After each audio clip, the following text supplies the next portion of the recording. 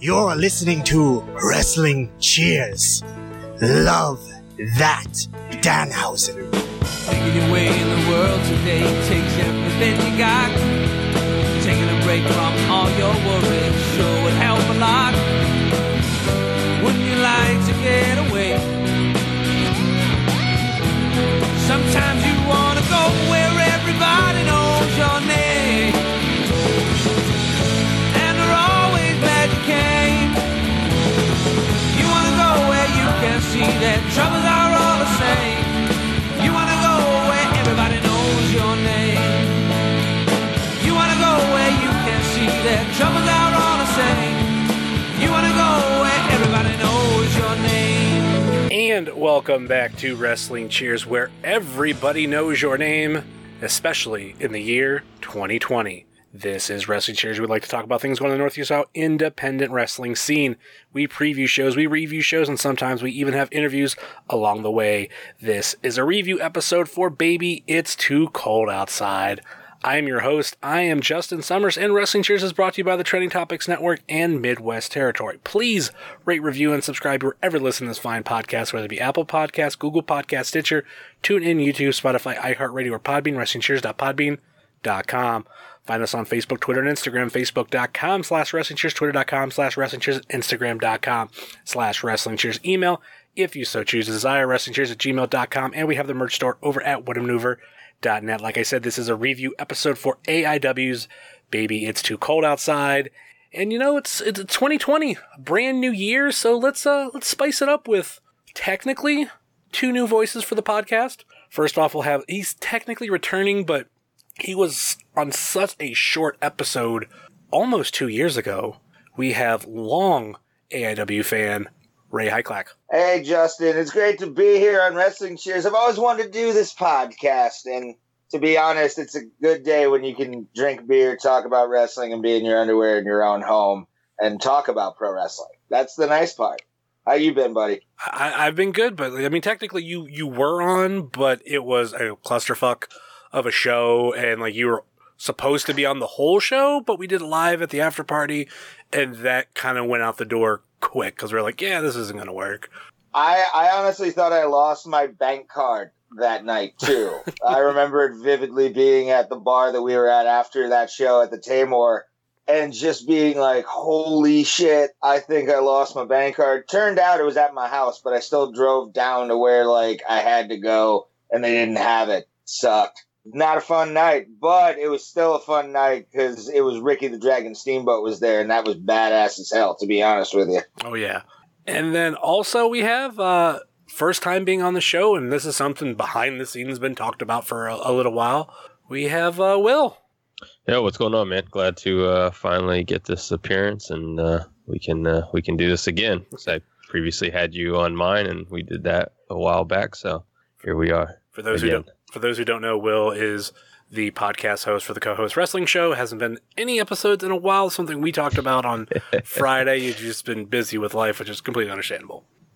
Yeah, brief hiatus. Definitely making a comeback very soon. Got some things already in the works, so hopefully they get off the ground relatively quickly. And since you're someone who comes to AIW shows not all the time, but enough, you're a good voice to have on. You keep in touch with what's going on with not only just AIW, but a lot of other promotions. So it's great to have you on, and then great to have Ray back on too. Absolutely. All right, so we're here to review Baby It's Too Cold Outside. And as a whole, before we get into everything, how did you guys feel about the show? We will start with Will. I felt overall it was really, really good. I thought there was a couple.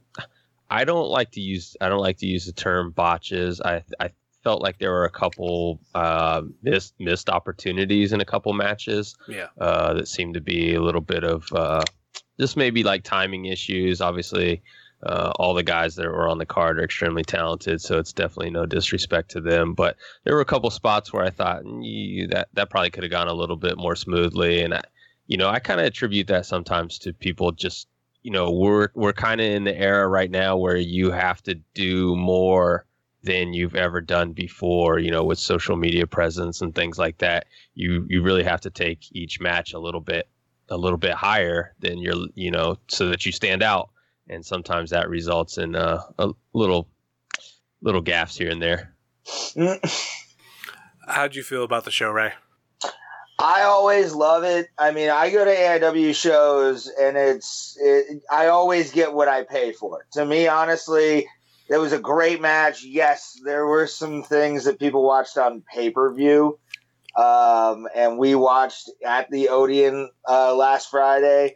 But I know we'll talk about them, and I really do want to get into at least one of the mistakes that was made during Baby It's Cold Outside, because I laughed so hard, and luckily I was upstairs when it happened. I wasn't on the floor, because I probably would have been dying when I saw what I saw. I won't spoil it for anybody, but it's definitely something we'll talk about once we get to it. I mean, it was, but all in all, good show. AIW is always solid, and that's why I like going to those shows. It's the best money you can have or best show you can see for $20. How can you not love that? And you've been going like pretty much as long as I have, like probably longer, right? I showed up Hell on Earth 7 in 2011. I was my first official one, and I looked it up on Ringside or Cage Side actually. Was Forged in Fire in 2007. Wow. Yeah, it was actually I was living in Menor at the time, and I wanted to do something with a high school girlfriend. And my dad was like, "Hey, I think there's wrestling down the street at this one bar." And I was like, I'm definitely going to have to go check that out. And it turned out to be AIW. You had Ray Rowe versus Claudio Castagnoli was on that show. A lot of guys that aren't really in the Cleveland scene anymore are in there. Some are under different gimmicks and stuff like that. But no, yeah. And then my first full-time show was Abso 5, the Chikara, Faded Scars and Lines, and Absolution Day, which was 2010. And I've been going on a fairly consistent basis since then. Yeah, so one of the very few people that have been going longer than I have, which I'm not nothing to shake a stick at, but I feel like we're into... You've been a part of the Front Row Mafia for years, though. That's the thing. Yeah, but it's crazy, like, people like us and Dustin Alberti, Adam Laporta, who have watched just AIW grow. And we remember when besties in the world were known as the Sex Bombs. We remember a little show called Girls Night Out. I mean, granted, that didn't end too long ago, but I remember them being multiple times a year, them being way bigger deals. Do you remember when Athena first came to AIW for Girls Night Out? What? Because I missed the first handful. My third AIW show was GNO, and that featured the debut in AIW, and they were both rookies, Ms. Heidi and Crazy Mary Dobson. Now known as Ruby Riott and Sarah Logan. Oh yeah, those are, and I at least have. Were you at the Fan Fest where Pondo proposed to Crazy Mary? Yep, I was. That's always one of my favorite stories. Looking at her now in WWE, I'm like, Madman Pondo proposed to her. She's in WWE and married to Ray Rowe, who I went to his brother's graduation party. That's crazy. I know. But I want to talk about the big guest first. We're going to talk about him later. The motherfucking Insane Clown Posse. I was pumped for their appearance, this entire show. I bought myself a shirt, and I had kind of been in a market for a new Hatchet Man, mainly because like the one that I had when I was a teenager has been long gone. I bought one online, I used one off of somebody. It's not the prettiest, and they actually had the new one. I was like, oh fuck, and I didn't even know that they had them. I made a comment. I'm like, oh, too bad you guys don't have Hatchet Man. They're like, oh, we do, and I'm like, oh, you do? Fuck. Okay, give me one. So, bought me a brand new one. Got another picture with them. I got my 2003 Gathering of the Juggalos program signed by them. I was ecstatic, and I think there were a lot of juggalos in the Odeon. They didn't cause as much problems. And there was one dude who I have since added on Facebook. He's in a juggalo group that I'm in, and I happen to like recognize his face. But when M-Dog Matt Cross was in the ring, he made a reference to M-Dog and J-Pro's DVD, and he said something about a party box, and I just turned around, and I'm just like, you just became my best friend. Because you got the party box reference. That's fucking awesome. Oh my god, yeah, I haven't heard that in years. So that's funny. So all in all, I love them. I love like the crowd that showed up, and I really hope some of them like stick around. I mean, there's going to be most of them that don't, which is fine. But now they know what we have locally, and that's the real deal for me. What did you guys think about ICP being there? Well, I'll start with Ray because I know you're down. Well, yeah, I am down with the clown. I actually say I'm a juggalo just because I loved them as a kid, and I still do, and I consider myself one. That was one of the selling points besides Too Cold Scorpio. As soon as John Thorne said ICP was there, I'm like, I don't care what they're doing. I just want to see them in an AIW ring. That was the only thing, my motivation that night. I actually wore a concert t-shirt I got in 2017 when I went to Detroit to see them. And I wore it. I was so happy. And then they did what they did. And I was like, yes, it made it even better. And I agree with you. Some of those people I hope come back for more shows. Because that would be awesome to see that expansion grow even more. The shirt that I wore has a little bit of wrestling tied in with it. It's a shirt from them, straight from their website. Bought it earlier this year, and it's actually the real version of the Oddities theme shirt. It's called that song. That song is called "The Greatest Show," and it actually has like all these things that are hinted in that song. So once I seen it, I'm like, oh my god, I have to have this. So that's why I wore a wrestling shirt, but also an ICP shirt, which I have two rules for when I go to wrestling shows. Number one, I have to wear a wrestling shirt. Number two, I will not wear a shirt of somebody booked. There's been times I've broken that, but normally I always wear a wrestling shirt. And this is like the closest I have to not wearing a wrestling shirt. That's funny. How did you... I wore mine because I was like, I was going to wear I had a JCW t-shirt because I went to that Agora show that they had. Yeah. But like, I wanted to just wear that because it was more personal because it was just ICP and I wanted that. How did you feel about ICP, Will? Actually, this didn't do anything for me. I've never been a fan. I wasn't coming. I was coming regardless. I had already made that decision long ago. But this didn't move the needle for me in either direction. But I'm also not the type of person that like shits on what other people like. So there were people there who I knew were there specifically for that reason. And, hey, more power to them. Any time that you can bring, more outside eyes to your product, obviously is always for the better. And like you said, if some of those people stick around, hey, that's great as well. But yeah, for me, I thought the spot that they did, which we'll get to later, turned out to be really cool. But going into it, I was not interested in any way, shape, or form. So we'll definitely get to the spot later. And I kind of got a little hint of what was going to happen because I had no idea like where they would be involved. I had a couple thoughts. Like actually, I thought they could have been Filthy Tom Lawler's managers. And like you have both members of ICP to help control both Wes Barkley and Fonzie.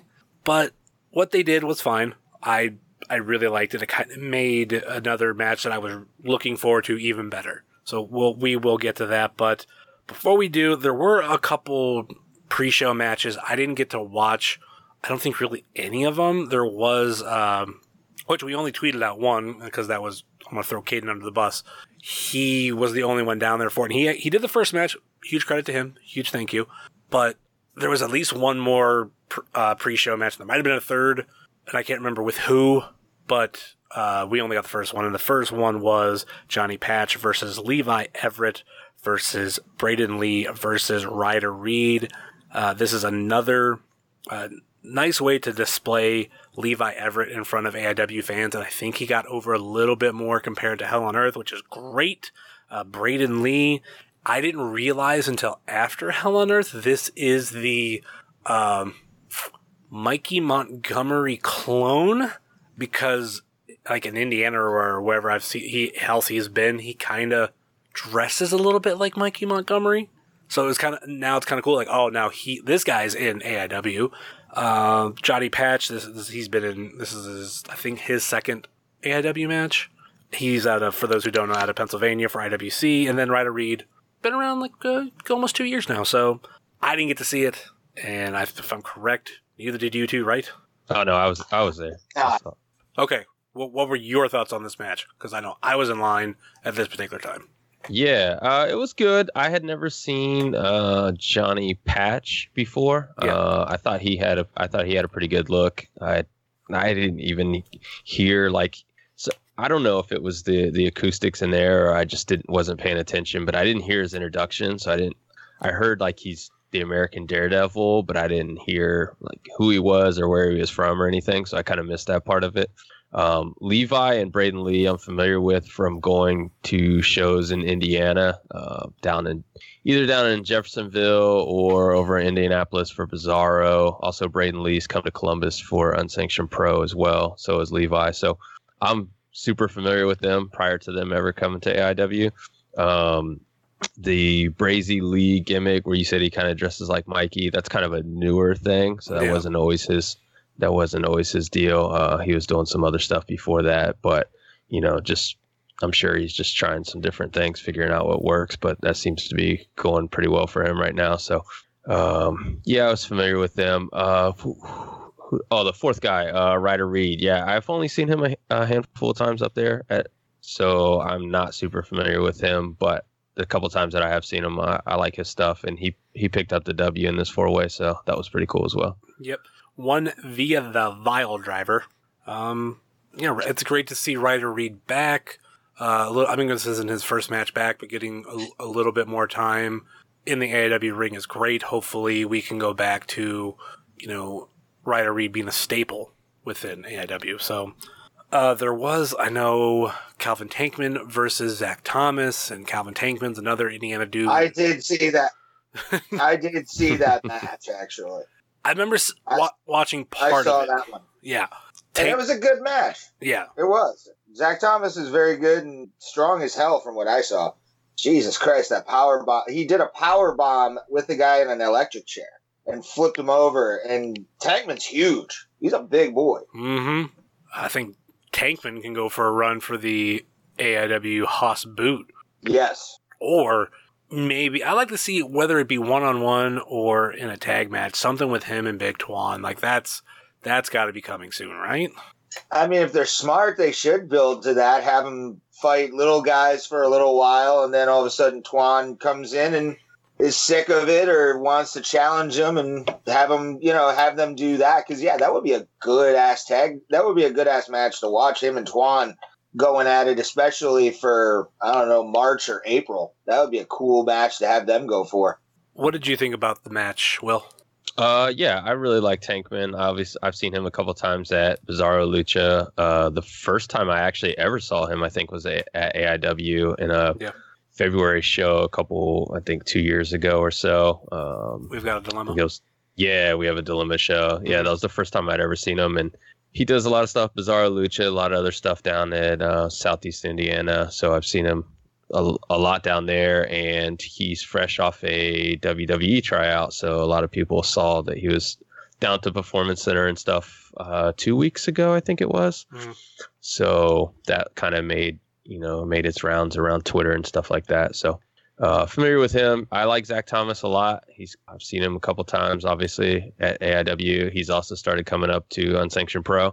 So we've seen him a couple times up here as well. And I like talking to him, especially like after, before and after events and stuff like that. So he and I talk every time that I see him, and, I like supporting him. So good match. That electric chair power bomb was actually really sweet and highly impressive that he held him up there as long as he did. And one thing that I thought was really funny during that spot was there were a couple of wrestlers up on the top. I think it was like Tom Lawler, Eric Stevens, and maybe Dom Guarini were watching from the top. And when he hit that, they all went nuts. So that was really cool. Yeah. Zach Thomas has been on kind of a roll in AIW. Weird a little bit, maybe him getting a pre-show match, but this card was stacked from bottom to top. So many matches, so many awesome matches. There might have been a third one, but I'm blanking on it. If there was one. I'm pretty sure there wasn't. Yeah, I don't know. I don't remember, to be honest. So, whether or not, let's get into the main card of the show. We started off with Dr. Daniel C. Rockingham versus Danhausen. Love that Danhausen. I love starting off the show with Danhausen, and DCR, he's great at what he does, so getting him in this opening spot was also great. How'd you guys feel about this? Start with Will. Oh, yeah, it was really good. Obviously, everyone loves Danhausen, or there's something wrong with him if they don't. So that, seeing him is always been great. He's been blowing up the latter part of 2019. So good to see him getting opportunities here and there. And DCR, just a guy you really just like to hate. I like talking to him before and after the shows, but when he's out there doing his thing, I usually want him to just go away. So it's always fun to watch him and have somebody that you can cheer against. Because most of the time with me, I like so many wrestlers that there aren't very many people that I cheer against. So having him kind of play that heel character for me is always entertaining. So the match, I don't know if I remember anything very specifically about it, except for DCR did take the teeth, and I'm almost positive he won with like a roll up. Is that the result? I have Londart. Okay. What do you think about the match, Ray? I love that match because of the fact that I called my girlfriend on Facebook Messenger, and Will was saying he doesn't remember. There's one thing I remember mostly about that match, and that was Danhausen doing the Pee Wee Herman spot. Oh yeah, for sure. My girlfriend's a huge Pee Wee Herman fan. Like, she has a lot of Pee Wee stuff. She's actually going to one of the tour things, and once they started doing that, my first response was to actually call her and be like, he's doing this Pee Wee thing. And she watched the whole thing and was laughing her ass off while she was watching it. I like that match because, yeah, I agree with you, Will. Like, DCR is one of those guys that you love hating him because he is that kind of like heel that where you were like, yeah, I don't really want to like that dude. But and as you said, talking to him before and after the shows, that's how I am with him too. And you look at that like gimmick and his enforcer and everything, and then Danhausen's the perfect foil. He's a little bit smaller, but a way more smarter wrestler. So the story was conveyed a lot easier through those guys in that first match. And I'll never stop talking about that Pee Wee Herman spot. That was my favorite part of the whole match. It was one of those things when you said, hey, you want to come on the podcast? I'm like, we must talk about this because that was just hilarious. And I loved every second of it. So it's funny that you mentioned that because I didn't think to mention that because it's become such a staple with his matches. And actually that started here. He had a no-ring bar match against PB Smooth down here for Unsanctioned Pro. Yep. And that was where that kind of originated from. And I was talking to him, actually ran into him in the bathroom while he was doing his makeup at the last show that he did down here. And I asked him about that spot specifically. And I said, how's it, what's the reception been like to that? Because after that moment, he's done it, several times after. And I asked him and he's like, man, people love it. Like they want it everywhere that I go. Like, oh, make sure you do that spot tonight, whatever. So that's kind of become, a thing. And I didn't even think to mention it because I'm so used to seeing it, as being part of his matches, but it is highly entertaining. And I wanted him to do that. Like that was, I was hoping he would have done that in the match to make that like, yes, I get to see it at least. Because that's a funny bit, to be honest with you. That's a hilarious way for a babyface to get over on some heels. I like that kind of stuff. So I agree with you on that. And then too, Will, I just thought about this because I remember you were there for the first time he did that, but you were also there the first time he introduced teeth. Yeah, that's right. So you've been there for two of things that he's that have become staples in Danhausen match. Because I was also there for the first time he used teeth, and it's been always awesome to see that time and time again. First time might have been the best because he was being very secretive of what was in the box, and then when we find out it was teeth, and that was fantastic. So then you were also there too for the beginning of the Pee Wee Herman spot, so that's awesome too. And the thing that I love about Danhausen, he has those things, and it could be greatest hits for a lot of people, but if you've never seen him before, you want to see it. So eventually both of those spots will probably die or just not get used as much. But Danhausen's so creative, he's going to come up with something else, because he is just that good and just that creative. I agree. All right, next up was the one match I was really, really looking forward to, and I think it killed it. Might be my match of the night, or at least up there in consideration. We have Team AIW versus Team Create A Pro. We have Bear Country, CPA, and VSK versus Dominic Garrini, PME, and Big Twan Tucker. To quote the Hot Tub Guy, this match fucked. So fuck. I love Bear Country.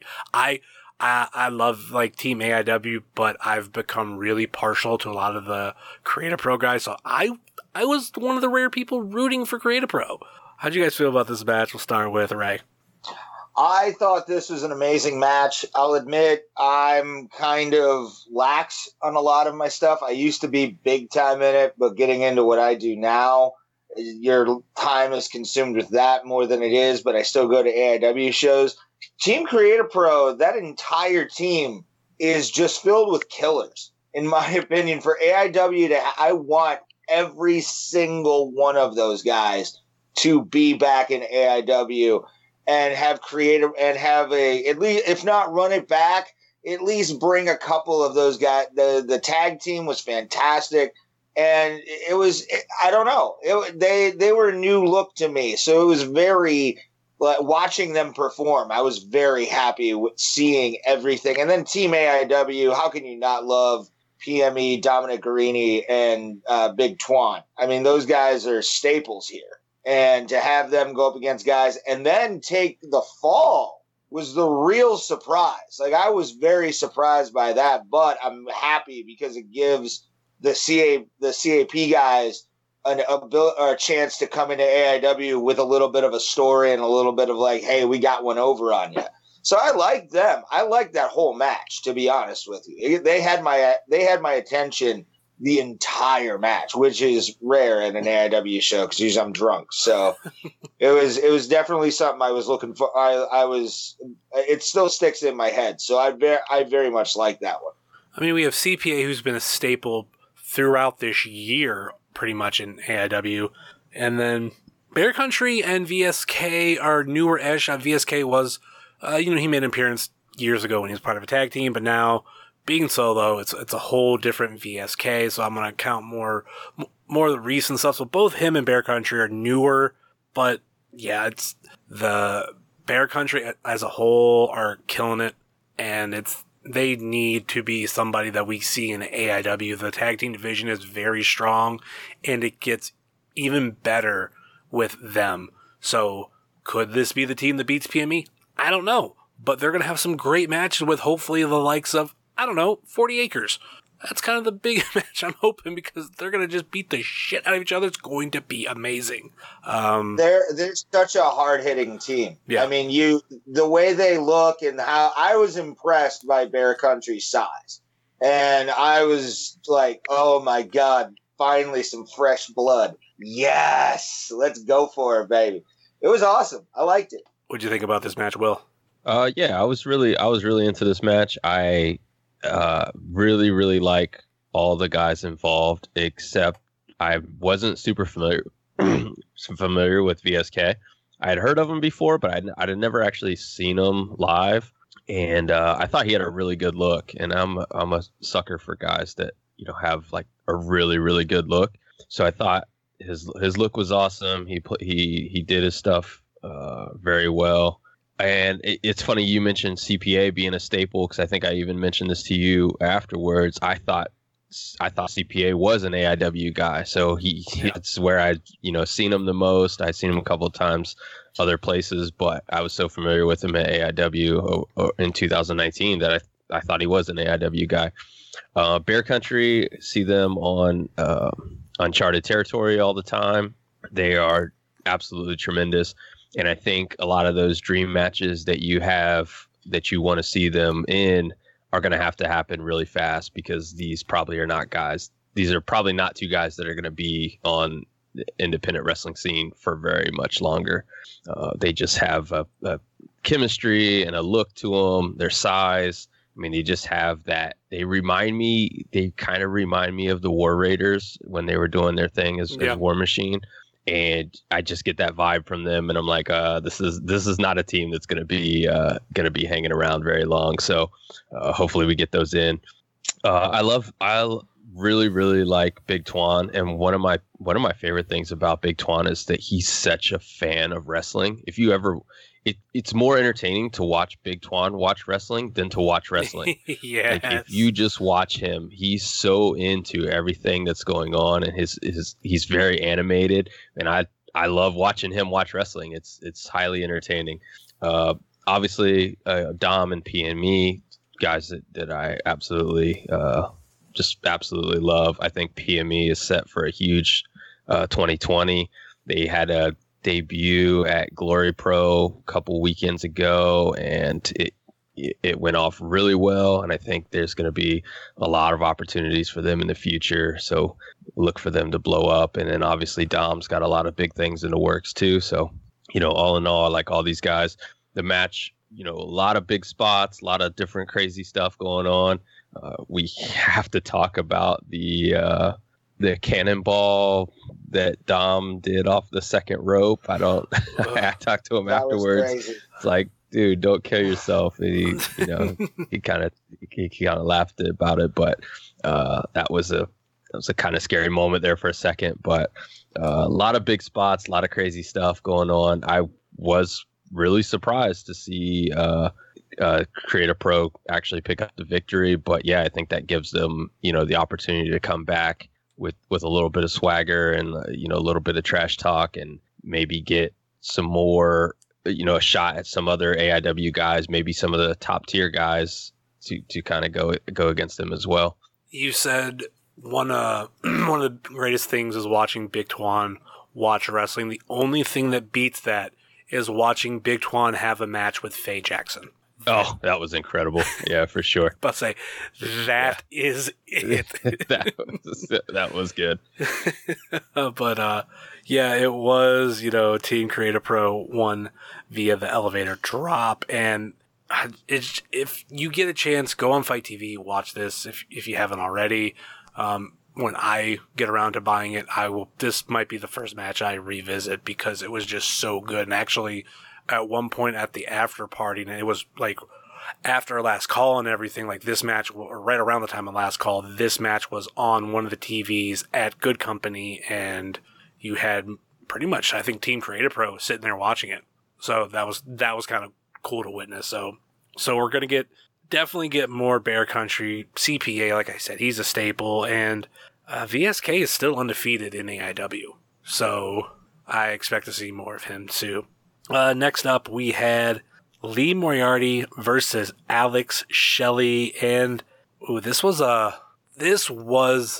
match that I wanted. This is the match that Alex Shelley got the shine. Not Alex Shelley. Lee Moriarty got the shine against Alex Shelley, and it was fucking great. How'd you feel about this match? Start with Will. Obviously, it's no secret that Lee Moriarty is one of my favorite independent wrestlers from the very moment I saw him at AIW. I think it was even the tryout show, if I remember correctly, where he had the tryout beforehand, and they selected a couple guys to come in, and from that moment on, I followed everything he done. I talked to him all the time, and seeing him get this second opportunity was really what I really wanted to see this match, because I wanted to see what they were going to do to go above and beyond the first match, which I thought the first match was really good as well. So I liked the way the match kind of went as far as the storytelling, where basically it was Alex Shelley just not really giving Lee any respect, because obviously Alex Shelley's the world traveled veteran, and Lee Moriarty is kind of the young upstart kid, and he kind of showed Alex him a lot of disrespect in the match. Obviously, as part of the storyline, from what I understand, he has huge respect for him. But as part of the match, it was kind of like, I'm the guy, you're just this young kid, and shoved him around, beat him up a little bit. But Lee was able to become victorious and set it up for the rubber match. So when and where that happens, Alex Shelley announced that he wanted it to be an I Quit match. So that means we're going to see even more chaos than we saw in this match, which that's hard to believe. If we go back to his tryout match, I want to pull this up. It was Wardlow versus Cabana Man Dan versus Kevin Bennett versus Logan Easton LaRue versus Matt Kenway versus Lee Moriarty. Lee is the only name still left standing in AIW. Granted, Wardlow has gone on to AEW, Cabana Man Dan. It's harder for him to get booked because he's all the way from Alabama, but hopefully that has got a little bit more light on him. And, the other three, I don't recall them being back. So Lee was the standout, and I want to say he might have been the first one to come out, too. I think you're right. It was at an Akron show. Yep. Hail to the King, baby. Yeah, that's it exactly. And I mean, and all those other guys too. They're despite the fact that they haven't come back, they're also kind of doing a lot of good stuff in other places. Oh, yeah. So that's kind of that's also like a testament to him as well, because it was like, hey, you weren't in here with just a bunch of random dudes who haven't come back and aren't doing anything anywhere else. Like, those guys are also, doing a lot of stuff in other places. And, he was able to get recognized and noticed, and then continue to come back to one of the top, independent promotions, especially in the area, but in the, in the entire country. So, that's a huge testament to his skill set and his character as well. I mean, anyone that's ever talked to him knows that, he's a very likable guy. So what did you think about this match, Ray? I was definitely impressed by Lee. I was at Hell on Earth in Brook Park when the promo was cut for the rematch, and I was not present for the rematch, nor also Lee's first foray into AIW. But Lee Moriarty really impressed me just based on the amount he's a tough kid, and the fact that he came out and did probably one of the best matches on the card with Alex Shelley. I was definitely on Team Shelley because I'm just a fan of the old school Ring of Honor and TNA Alex Shelley, so I was rooting for Alex Shelley. But Lee Moriarty getting this win and then them going to a trilogy match, it fits. These two guys have such a chemistry together. They work so well together. The fluidity of everything and the way they made the match feel like it really meant something too was the nice part about having that match and being able to watch that match, because they were crazy the entire time. And I was very happy with the effort put in by both guys. And the fact that they're going to do an I Quit match somewhere down the line, I'm all for that. Every single second. Give me that every week and twice on Sunday. Let's go, baby. Now, recently, Lee was announced to be in a match at the next, which will be this weekend's Southern Underground Pro Show in Nashville, Tennessee. And I made a comment on my personal Twitter that a year ago, when I was on my way to Southern Underground Pro, somebody told me that Lee was going to be one of the, people that was trying out for that AIW show. And now 1 year later, he is going to be at a Southern Underground Pro show. And I kind of think if it's not 2020, it'll be 2021. But Lee Moriarty is about to break out in a big way, and I'm really leaning towards 2020 being that year. He's a dude who I've watched him scratch and claw and take advantage of every opportunity he's been given or he has managed to get into. And going back to that one particular match, he's the one that's still here. And I think it was there was a Ultimo Dragon, not tryout, but a seminar, and he was the only non-AIW student there. And I think for amount of wrestlers that are in the Northeast Ohio area, along with Western Pennsylvania, Central Ohio, like people who could have came to that who didn't, like that, there's a lot of people. And he's the only one outside of AIW who did it. So I knew he had the drive. So now he deserves where he's at now, and it's bound to be a great year for him. So I'm looking forward to so much more for him. And yes, it was Lee Moriarty who countered the Border City stretch into a pin. 1, 2, 3, fucking pulled it off. And then, it was said that we're going to get a I Quit match somewhere down the line. It wasn't said when, but you'd figure it's going to be between now and Absolution. Definitely before Absolution, maybe. That would be a great... I would say Absolution is the best way to do that. Nope. Thunder in Paradise, Tampa Bay. Yeah. That's I can Tampa. See that. That's would be a huge match for him. Maybe we get it before that though, because that's 3 months away.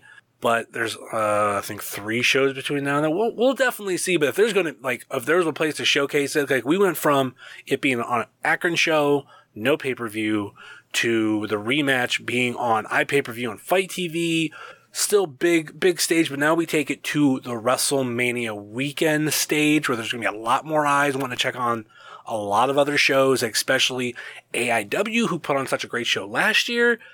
Might be the perfect opportunity, but we could see it before then too. Who knows? I think WrestleMania weekend would be a good weekend for that, to be honest with you. I agree with you on that. Next up, we have the Group Chat versus 40 Acres. Colt Cabana and Hornswoggle versus Trey Lamar and, formerly known as Rich Homie Juice, formerly known as Juice Ain't Dead, back to going to Rich Homie Juice, none other than AJ Gray. This was another match I was highly looking forward towards. Love me some Colt Cabana whenever I can get a chance to watch him. I take it. Trey Lamar is a dude who's been, scratching and clawing, trying to make his name outside of AIW, and I think he's doing decent. A lot more room for improvement, and he's trying his best. AJ Gray, who finally had kind of a really big moment, a couple big moments, I should say, in 2019. Hopefully continues that. And Hornswoggle. He put out a book. I listened to it. It was good. I give him that. It was really good. But I mean, we know what we get with Hornswoggle.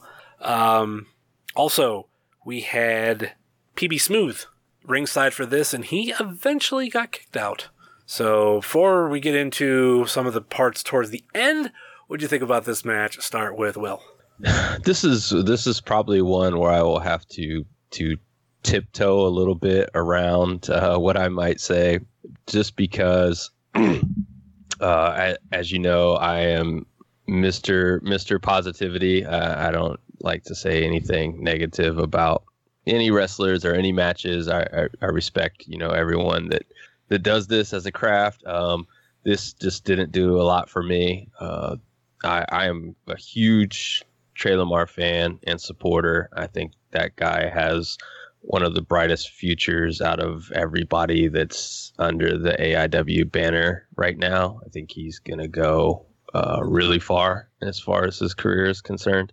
But the match, other than the ending, which I'll let you cover, didn't really do a whole lot for me. It was fine. I won't say anything negative about it, but it was just okay for me. What did you think about the match, Ray? I'm a big fan of Colt Cabana, big fan of Hornswoggle. I've performed stand-up with him.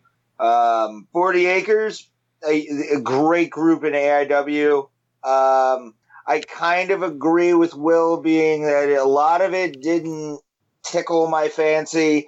It was a good match. Honestly, I think it would have been kind of funny to have a tongue-in-cheek thing where Colt Cabana came out in his cop uniform, since the Insane Clown Posse were billed on the show, and in JCW, he played a police officer on there, so I thought that would have been kind of a funny little inside joke. But the match was good, and I will defer to you on the finish because unlike Will, the finish to this match made me happy because it was something I had always wanted to see as a professional wrestling fan, and especially in AIW, which I consider my home promotion. You and I will definitely talk about the finish, and Will just be like, ugh, probably while he does the whole thing. But I definitely enjoyed the way everything played out, the way it did, and I will defer to you to talk about the finish now, my friend, and go from there.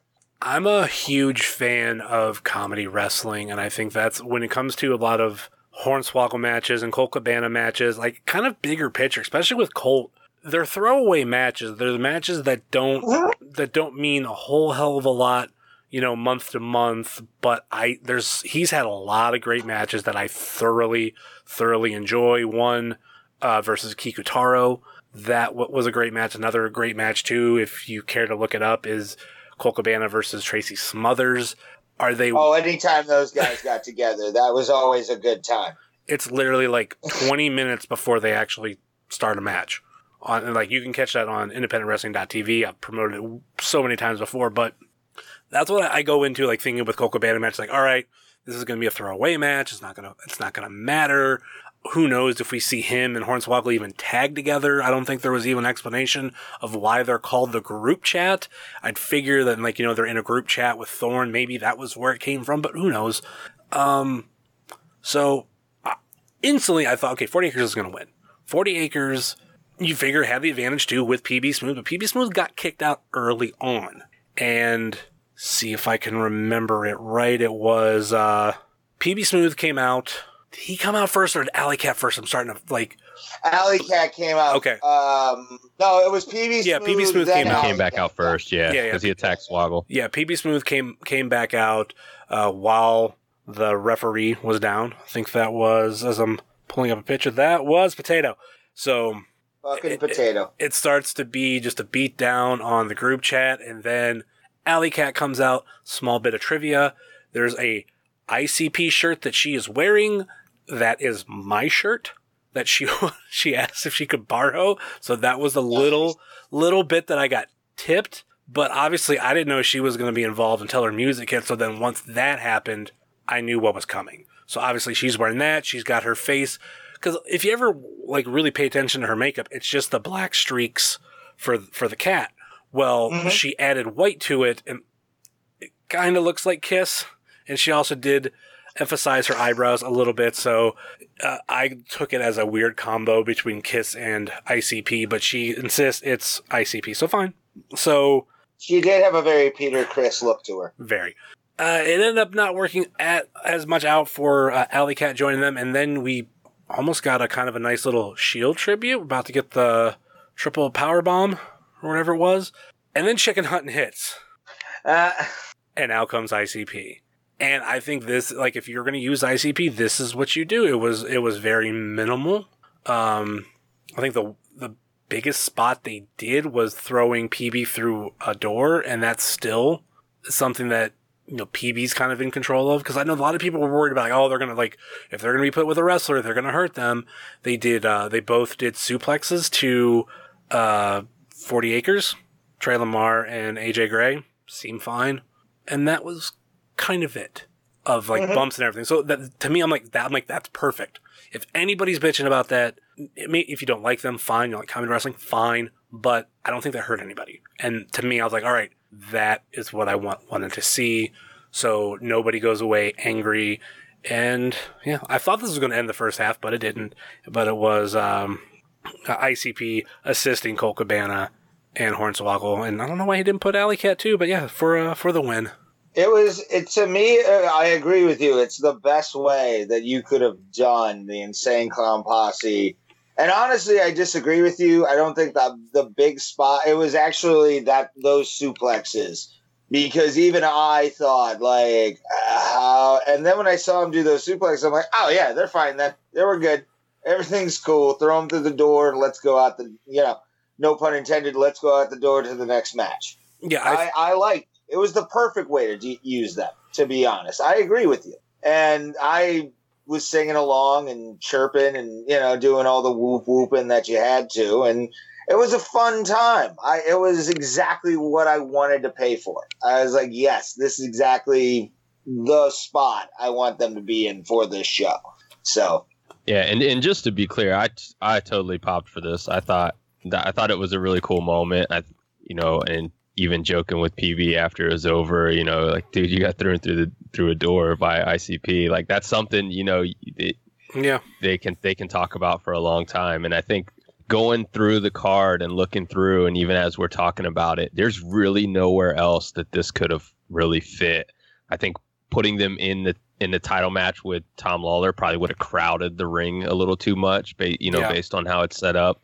And I think anywhere else, if you go all the way down the card, there's nowhere else that this could have went as perfect as it did. And I thought, being a fan or not, whether you like them or not, whatever, that doesn't matter. This just went really well from a wrestling standpoint. If those had been two guys that, no one's ever heard of, it would have been a really cool moment, just the way everything went down. So I popped for it big time. I thought it was really cool. And I was glad. I was glad that it wasn't more than that. Not to sound any type of way, but I was kind of like, I don't want it to be too much, but I also I want it to be involved in some way, because that's the whole reason that a lot of people are here. So I didn't want it to be wasted. A meet and greet's fine, but give these people that are here, give them something a little bit more, and they delivered on that big time. Less is more. Oh yeah. Would be the way to put it. And it left maybe some fans wanting more, but it was perfect the way it was. The ideas that I had going in was number one, he would manage they would manage Lawler.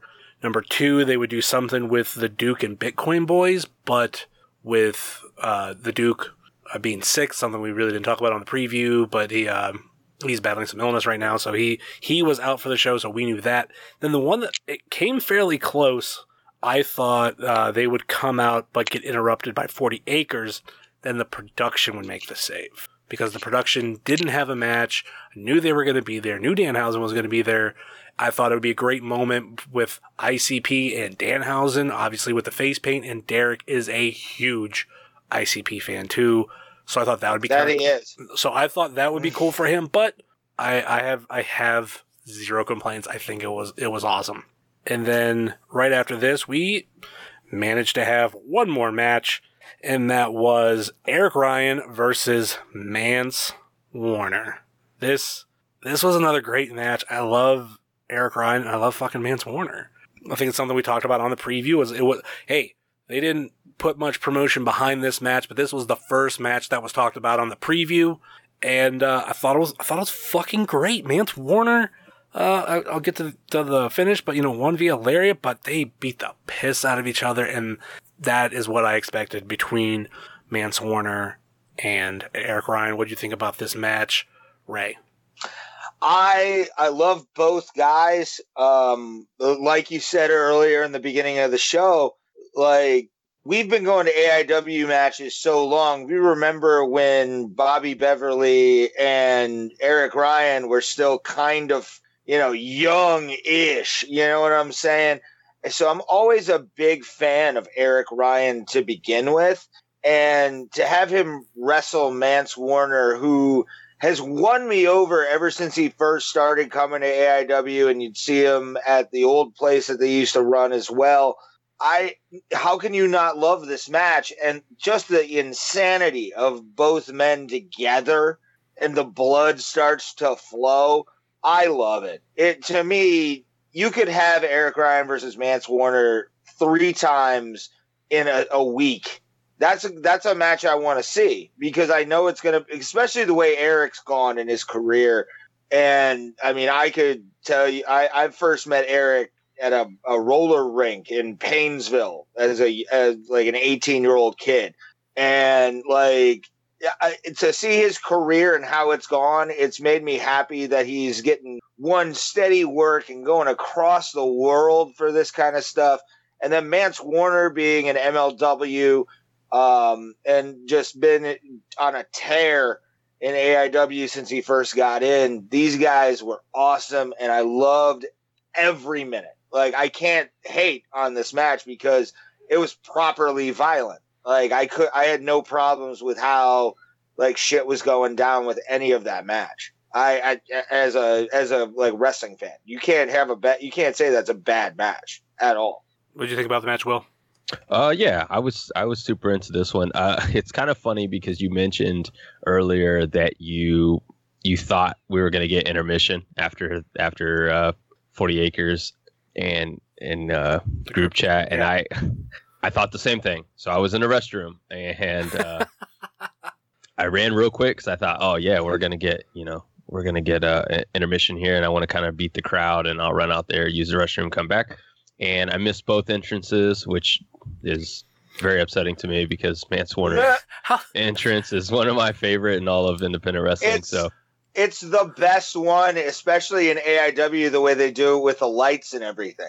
Yeah, it's so I good. love it. Here's the crazy thing. Number one, how long were you in there to miss all of Mance Warner's entrance? Oh, well, no. That's the other thing. So as I was coming back, I was like, oh, there's another match. But I didn't put it together, so I was also like taking the opportunity to get a beer because based on where we were sitting, it's like once you came back to that backside area, which was like a nightmare in itself, going back to your area was like even more challenging.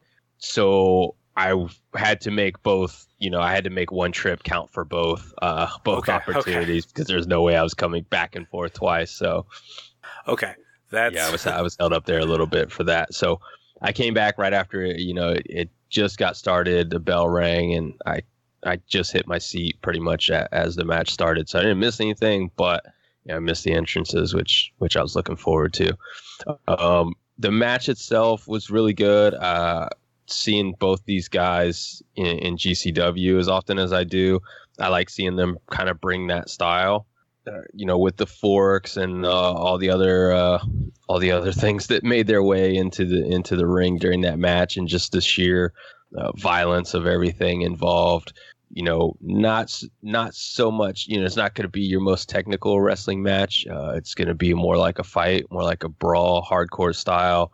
Both these guys are tougher than I'll fucking ever dream to be, and watching them, put that on full display. It's always something, it's always something to watch. Both these guys, I think, obviously everyone is super familiar with Mance Warner. He had a really, really good 2019. But Eric Ryan's a guy who I think's really underrated. I think he's a tremendous talent. I think his hardcore stuff is really good, but he can also, wrestle really well. So not all those guys, not everyone can kind of flip that switch. Some guys are really good at one and not the other, and so on and so forth. But I think he has the ability to do both. But I think he's extremely underrated, and I know he's going back to Japan. I know he's looking forward to that. So I hope more and more opportunities present themselves to him in 2020, so that he gets to display those talents. Hey, Justin, can I ask you, actually, Will, this is also a question for you. When did you start going to AIW? I started in February of 2017, I believe. Okay, yeah, then you won't remember this, but Justin, what is your favorite Eric Ryan moment in AIW? If you had to pick. I'm going to name some honorable mentions. There's just everything with Nixon, also him winning the very first J-Lit, bringing back the Young Studs, but one that... Oh, and his brief stint with OI4K. And, but to me, Hell on Earth 8 which is the one that he bled everywhere. Everywhere. Fall. Yep. I was actually about to say that's my favorite moment too. That match was so brutal to watch as just a fan. Like, I had to duck for cover a few times during that fucking match. And it wasn't even the main event. They took the chairs, right? Yes, we had to clear the chairs, and they bled. Oh, he bled everywhere. Everybody else bled too, but it had to be like 90 to 10%. Like, it was 90% him, 10% everybody else. And then there was an actual main event, which was ACH versus AR Fox. Yeah. Oh, wow. Yeah. Well, yeah, Will, what's the most bloody match you've ever seen? I mean, I was at Tournament of Death this year out in Atlantic City. That got pretty brutal.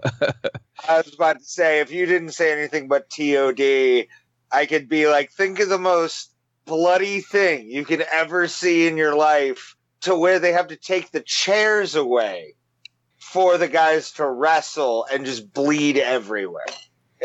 Eric Ryan is a psycho, and I love him because of how much he's willing to put himself through. It's crazy, and I'm so happy he's getting the accolades he is now, because he deserves it. It's well deserved, without a doubt.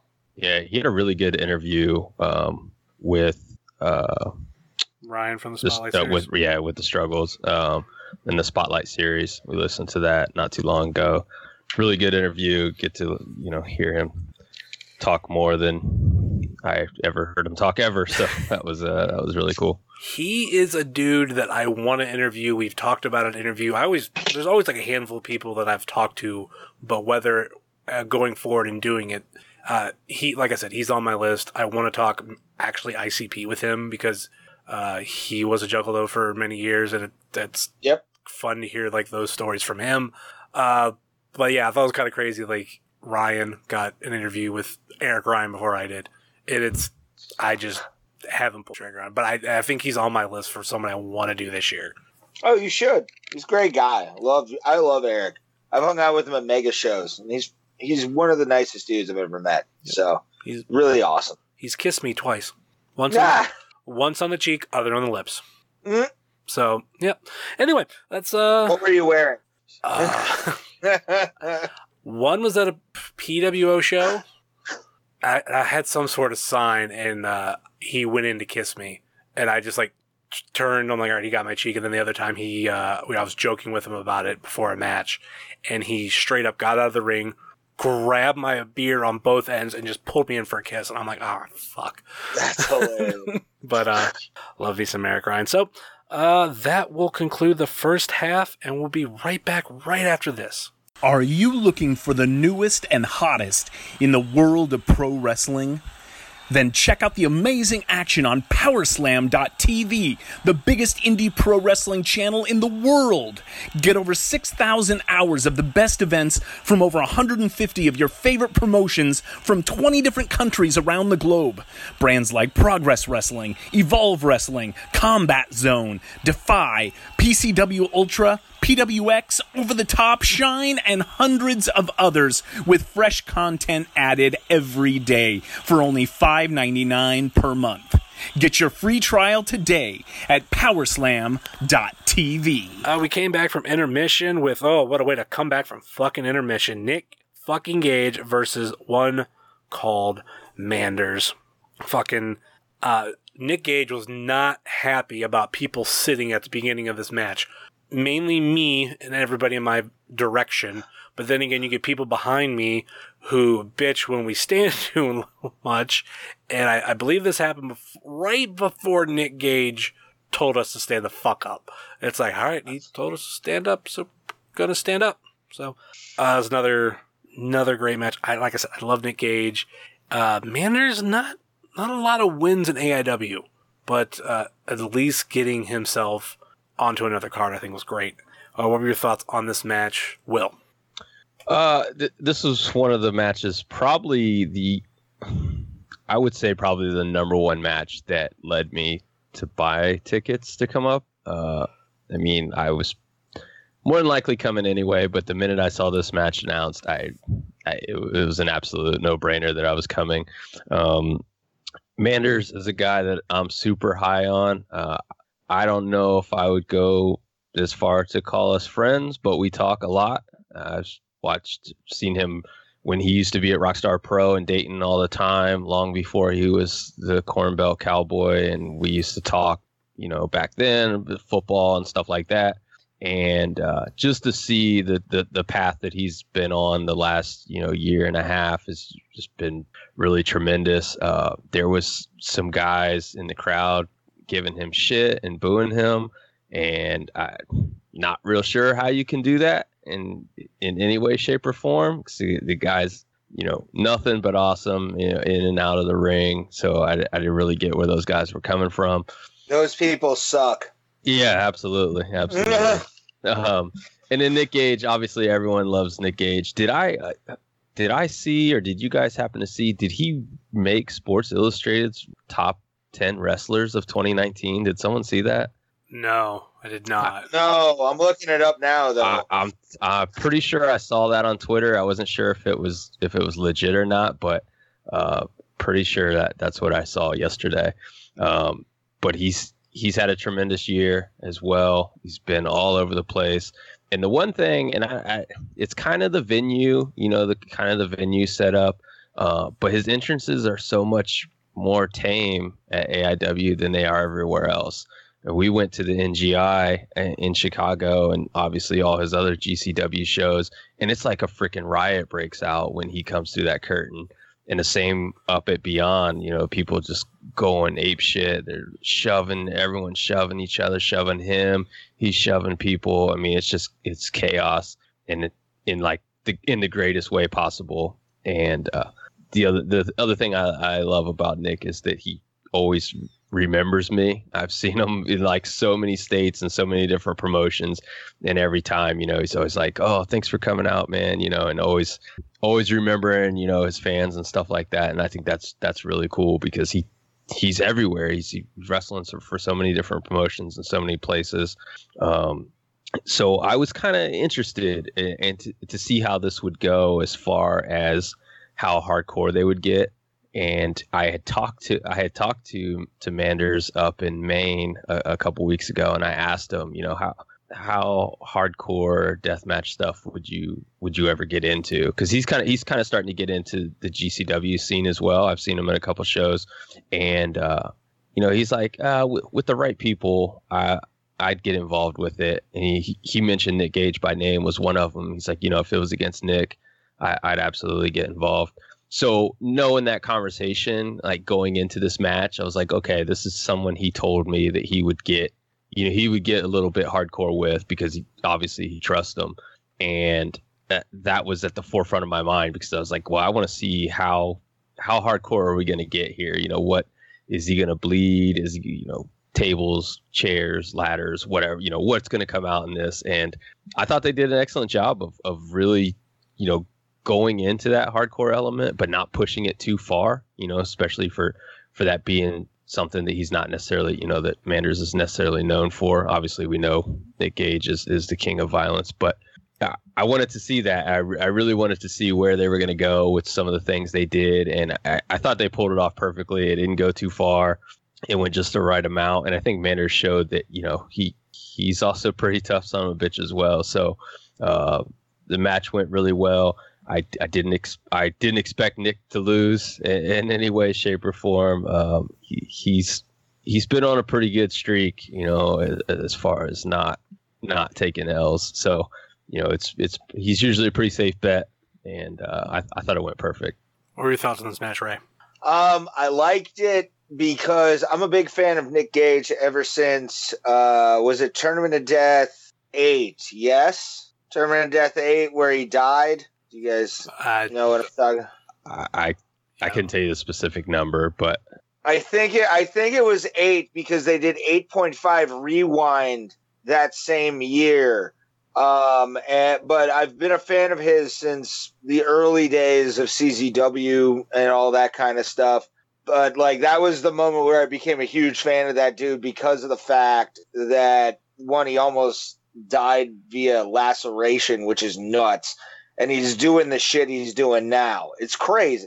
What was the spot on the chairs in that match?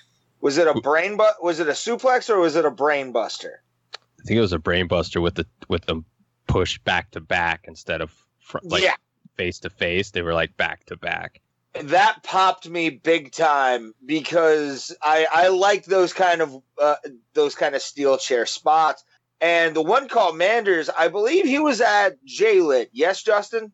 J-Lit Weekend, yes. Okay. That's the first time I had ever seen him, and I'm always a fan of like rough, tough cowboy kind of guys. And the reason I like the one called Manders is because he fits that bill so well. He fits that bill of a tough, shit-kicking cowboy, not in the thought process of maybe a Stan Hansen or something like that, but a guy you could believe in modern day. And those two going at it, I was like, oh, this is going to be interesting. Everything was amazing. Nick Gage, did enough hardcore things to make it fun. And I think, I agree with you, Will. I didn't think Nick Gage wasn't going to win this match. I mean, you can't have that go into what you have as a pro wrestling promoter and have Nick Gage lose against a guy like one called Manders. No offense to him, but like Nick's been on a slow winning streak that's crossing promotions. So and plus he's a former absolute champion, and Manders is somewhat new to AIW to begin with, but this was a match for Manders to show his toughness to the Cleveland AIW fans that come on a regular basis. So I liked it. And again, you could tell that this was a one-sided affair, but it was still made fun. No matter how you presented it, Nick Gage is always amazing on every single show that he does. So I can't complain about this match at all. Yeah, I think that was pretty much it. I tend to have a flair for the just blunt, I guess. I don't know. It was Nick Gage won via Avalanche Power Driver through a door. Mm-hmm. MDK all the way. Next up, we had KTB versus Wheeler Yuta versus M-Dog Matt Cross versus Too Cold Scorpio. I love anytime we can see M-Dog. Yuta and KTB always killed every month, and it's great having a guest like Too Cold Scorpio, and it was almost like you had two older veterans and two newer, younger wrestlers, and I think that was kind of a dynamic told in this match. What were your thoughts on it? Start with Ray. This was a match I was looking forward to because I had actually, to my knowledge, never had seen Too Cold Scorpio live. So this was sort of a thing as a fan where you're like, oh my God, I get to see Too Cold Scorpio, Flash Funk from WWF. That kind of thing would be, it's always cool to see your heroes. Wheeler Yuta, I've had a love affair with since last year's Hell on Earth. Was it last year's Hell on Earth that he was at in Brook Park area as well? I think he was first match last year for the Masato Tanaka Nick Gage Party Pal main event. Oh, welcome to the Party Pal. Yeah, that's why I'm like, wait a minute. No, I don't think that made sense. I don't remember. Welcome to the Party Pal. Yeah. I was at that show. Yeah. And I liked the way the kid wrestles. I liked, his style. And to be honest, he shined in this match. He definitely showed what he could do with the star power that was in the ring, especially with the likes of M-Dog 20 and I'll always call him M-Dog 20, Matt Cross, and Too Cold Scorpio. And we'll discuss something about that match in a second. But Matt Cross, I will always be a fan of. I remember seeing him in Painesville, Ohio for NEPW at the Armory in Painesville, Ohio, when he still had the backyard wrestling gimmick. The bandana, the white pants, the red stripe. that's my Matt Cross, and it will always be my childhood Matt Cross, is from the Backyard Wrestling videos and the game, and then seeing him in Cleveland as well. And then Too Cold Scorpio did what, a legend in a match should. He picked his spots. He got in where he needed to be to make it very fun for the fans to see him do what he does best, which is do his acrobatic moves. And for a guy in his age, he is in amazing shape to do what he does. And I respect him for that. Plus, also, we shared a weed vape at the after party. So my life is complete as a pro wrestling fan and a stoner. So it's a good time. But we'll talk about something that happened in that match, I think, and I'll defer to Will on what he thought about the match. I'll start off by saying that I'm not a big nostalgia guy, especially with guys who are a lot older.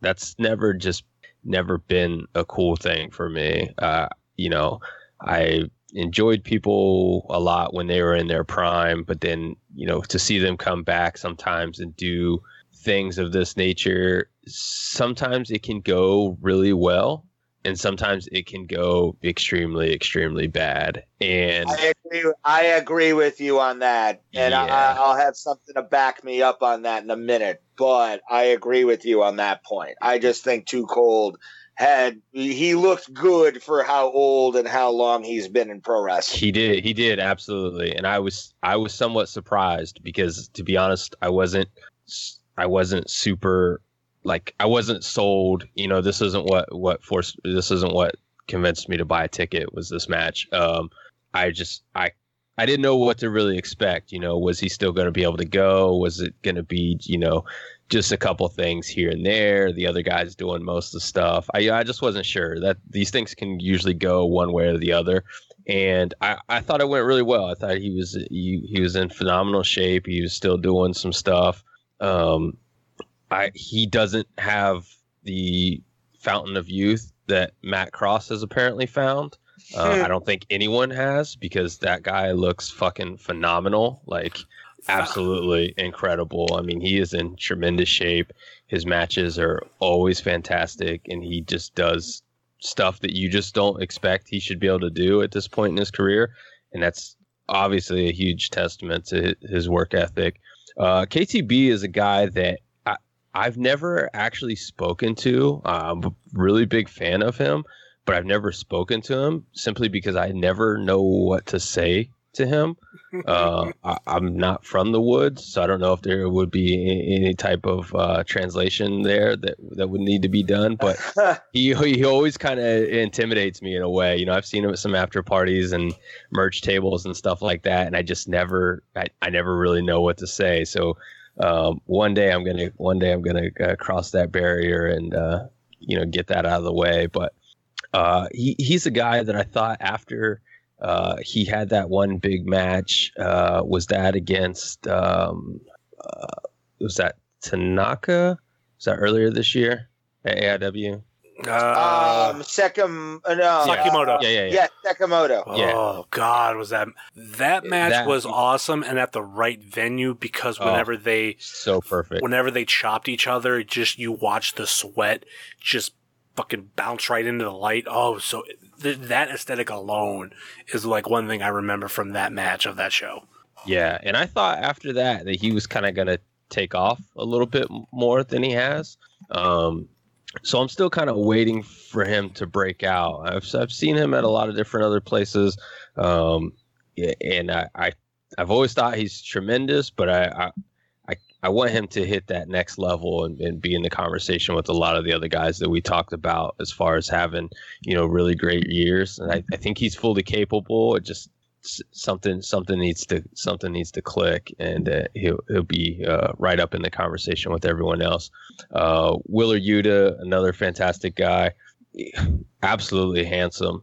Wheeler Yuta is like one of the most handsome guys in all independent wrestling, and he's one of the first. When I first got into independent wrestling a couple years ago, like, he was one of the first guys that like responded to a tweet that I had made that someone else, I don't know how he got a hold of it, but he responded back, and I was like, oh, you're one of my favorite guys now, just because like I don't know anything about you, don't know anything about me, but here we are talking, and I thought, I just thought that was really cool. So as far as the actual breakdown and getting into the match, I thought it went really well. There was some opportunities I feel like that you guys are going to talk about that could have went better, but everybody for the most part got their stuff in, and I was honestly surprised at who picked up the victory. That kind of wasn't what I was expecting to happen. I'm fine with it. I'm happy for him. I just was like, I kind of didn't expect that, but it went really well, and it fit like time wise, like where it was sandwiched. I thought it was perfect placing for it. So kudos to them for that. Yeah, it was Wheeler Cuda rolling up Too Cold Scorpio for the win. Cuda, as many people know him, Wheeler Cuda, aka Wheeler Yuta. But yeah, rolled up Too Cold Scorpio for the win. To be honest, it was a good match, but I'm gonna bring it up. That KTB mishap. What did you guys think of that? What did you think, Will? Hello? Go set the scene for me a little bit more. He had I forget exactly who he had by the wrists. Goes onto the second rope, tries to do a backflip, and then just falls face first, and nobody's doing anything. Oh yeah. Just timing, missed opportunity. Yeah. I fully agree with you on bad timing, but I will admit, because I'm an asshole, I did laugh a little bit. I was upstairs on the second level because I had my buddy with me, and when it happened, I couldn't help but laugh. It didn't kill anything for me, but I just started laughing so hard because I was like, "That is hilarious." Yeah. we got a lot to go, so I'm just gonna. Oh yeah. So let's get into the next match. Kind of getting a lot to go. We got 2 matches, but it's been a pretty long episode. Next up, we had Eric Stevens versus Eddie Kingston. We have the guy who says he's going to hang it up in April versus the guy who said he was going to hang it up at the end of this year, but changed his mind.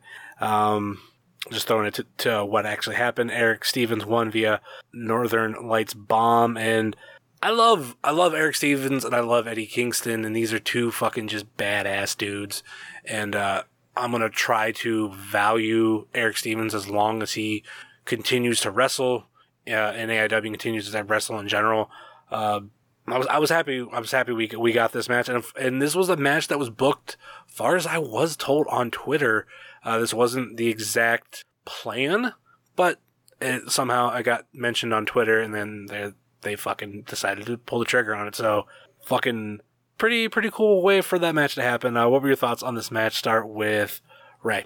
I really liked this match just because of the fact that, one, I'm a big Eddie Kingston fan. I've seen Eric Stevens a few times in AIW, and the matchup's perfect because you got a guy like Eddie Kingston who is always just been a pit fighter of a dude, going back to his days in Chikara when he was king of the world there. And then all of a sudden you get a guy, and then putting up against Eric Stevens, who has one of the better aerial assaults, at least in independent wrestling right now. And both guys think it's the end of their career, but I think both guys still have a lot to give to this business. I really do. And to have them in AIW in Cleveland was definitely the smarter play when it came to the idea of a match between the two. It worked, and I liked it a lot. What are your thoughts on it, Will? Yeah, I was kind of excited for this match. I like both these guys a lot. In fact, Eric Stevens, I had no idea anything about him ever. I didn't watch him when he was in Ring of Honor previously, so I had no frame of reference there. And the first time I saw him was actually at AIW, and I think that was Absolution weekend. And I followed him closely ever since. I like everything that he's been doing. It seems that he's pretty adamant about hanging it up, which is unfortunate because I think there's a lot of opportunities still for him to do a lot more stuff. But it's obviously his choice at the end of the day, and it sounds like he's pretty serious about it. Eddie Kingston, also another guy that I really like. I like Eddie Kingston his personality outside the ring, probably more than I like him in the ring. But I just think he's just a genuine dude and like really hard nosed and honest, and that's some of the stuff that I like about him. He's a really intimidating guy, but every time that I've talked to him, he's always been really cool. So yeah, I hope neither one of them go anywhere. I thought they absolutely beat the shit out of each other in this match. There were a lot of chops, and there were a lot of people in the crowd giving Eddie Kingston shit, which I don't know how you do that. There was just a guy that I just can't imagine like giving shit to. Like, I don't know how you dislike him. It's really weird. If you go back and watch the CZW Blackout days, you can understand. Okay, fair enough. Yeah. So yeah, that part struck me odd. I thought the match was really well done as far as them, just inflicting pain on each other. It felt more like a fight than a wrestling match, and that's kind of what I expected.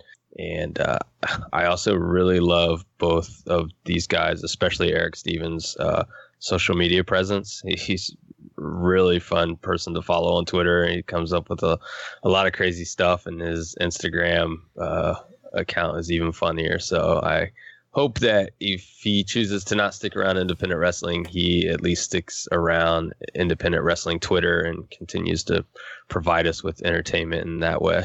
I don't always agree with Eric Stevens, but there's a lot of like stuff. Sometimes he just says stuff that's on his mind, and it's like, thank you for putting that out there, because there are things that need to be said. Granted, maybe his liking. I'm not even getting into it. Last time I said something about my view on pecan pie, everybody got mad. But, oh yeah. And for the record, for those who wanted to give me shit, I just said I didn't like it. You can like it all you want. I'm just saying, I don't like it. I mean, just me. It is pretty trash, right? I mean, agreed. I'm not a fan of pecan pie at all. Yeah, so many people gave me shit for it, and I was just like, but I didn't say it sucked. I didn't say it was horrible. I didn't say it was trash. I just said I don't like it. You might. Yeah, I'll always use this example. My fiance, she hates bananas. Like the sight of them, the taste of them, and you could like sneak a banana into something, and like she'll know, and like she'll get grossed out. Now, for her taste buds, she doesn't like them. But for most people I've ever come across, almost everybody loves bananas. Sure. Does she do the whole bread and bananas thing? No, she can't stand the taste of bananas. Where it's like, but my girlfriend has this weird thing where she actually says that if you put bananas next to bread that's in like a bread box or in a bag, that bread will taste like bananas. I've never heard that before. And I swear to God, she said it, and I still don't believe her. But also something I heard Jim Jeffries on an Opie and Anthony episode recently, like an old listen. He hates bananas as well, and the way you're describing is exactly how he felt towards them as well. So my feeling is just I don't like it. So please direct your hate elsewhere. If you don't like it, that's fine. I won't condemn you for it. Trust me, if I don't like it, that means more for you. But anyway, it's stuff like pecan sucks. Actually, I'll go to a little quick tangent on that. Whenever I was over the road, there's something when you're a truck driver. If you have an excess of stuff, sometimes places won't accept it. Like, oh, you have one box too many, or you have one pallet too many. We're not accepting this. They won't take it for free. They'll just go, we can't accept this. So there was one time I delivered, I don't remember where it was, but there was an extra box, and it was pecans. And they're like, well, we can't, like, we're not going to take them. So like, you can have them. So I double checked with my company. They're like, yeah, like it's just a box. Like it doesn't matter. Like we'll just, if you want it, keep it. Tried eating some, threw them away. I do not like pecan. Anyway. See, I actually like the regular pecan nuts. I like those. Oh, I don't even like pecans. Pie, I just can't do it. But anyway, I really hope Eric Stevens stays around for some of that stuff. Even when I don't agree with him, it's still fun to interact with him, and he's a really, really cool dude. So, and I know we're not the only ones who have said that we hope he stays around, but at least if you hope he stays around for social media, that's going to be cool too. Yeah, we only have one match left, and it's the main event of the evening. Joshua Bishop versus Filthy Tom Lawler versus Matthew Justice for the AIW Absolute Championship. And, oh, God, this is another fucking great-ass match. Just 3 dudes beating the fuck out of each other, and that is what I expected, especially with this match. I'm going to mention the spot of the match, or at least in my opinion. Fucking, you had, was it Tom on a table? You had Justice go up to one corner, about to jump off of it, and Fonzie does this a lot. He'll get up on another corner, blow his whistle, keep cheering for Matt, and fucking Fonzie takes the jump. He jumps through the table. And far as what I was told, that was Fonzie being Fonzie. That wasn't supposed to happen. So, if not, but that's the story I was told. That, to me, that's fucking awesome. The look on Matt's face, like, what the fuck? But it was so awesome.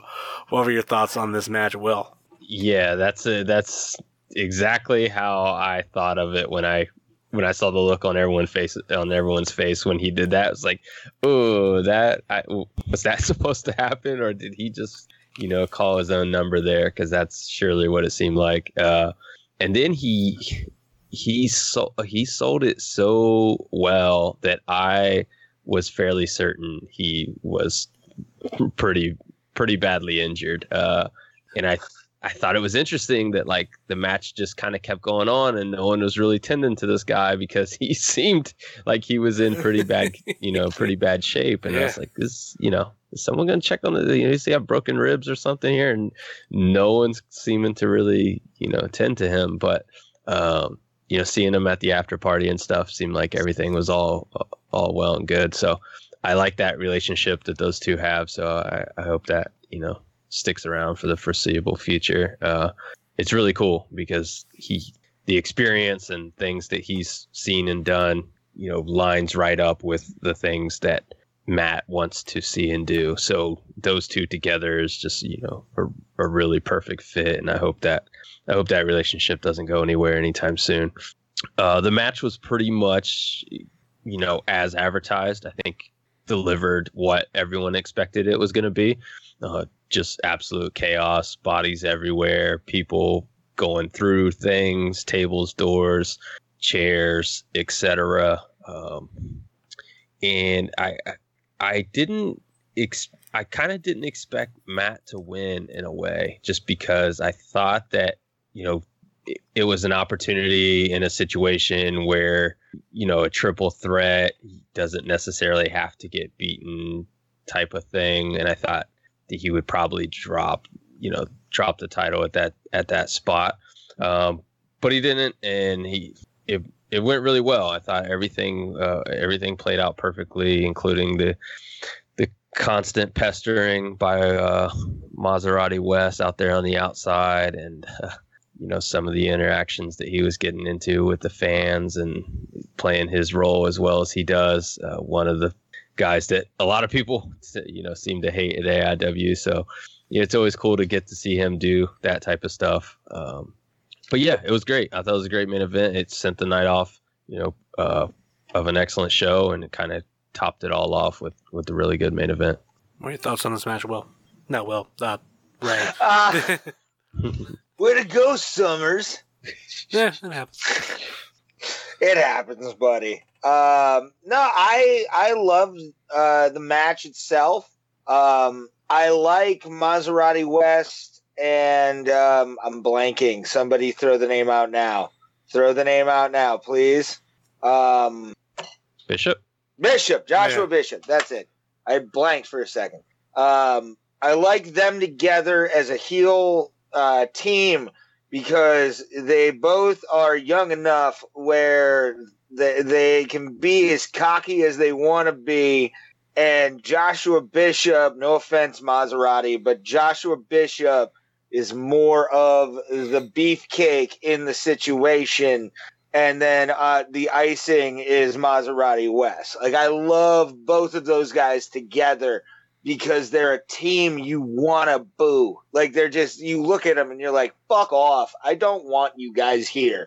Why are you here? But then when you get it, when Joshua gets in the ring, that's when shit really gets real. I've been a fan of Tom Lawler for a very long, ever since UFC 198, when he came to the weigh-ins dressed like Conor McGregor. And that night, he did a tribute, or the next night, he did a tribute to, Like a Prayer, Grado. Yeah. And at UFC 198 on the prelim card, he comes out to Like a Prayer because that's what Grado did.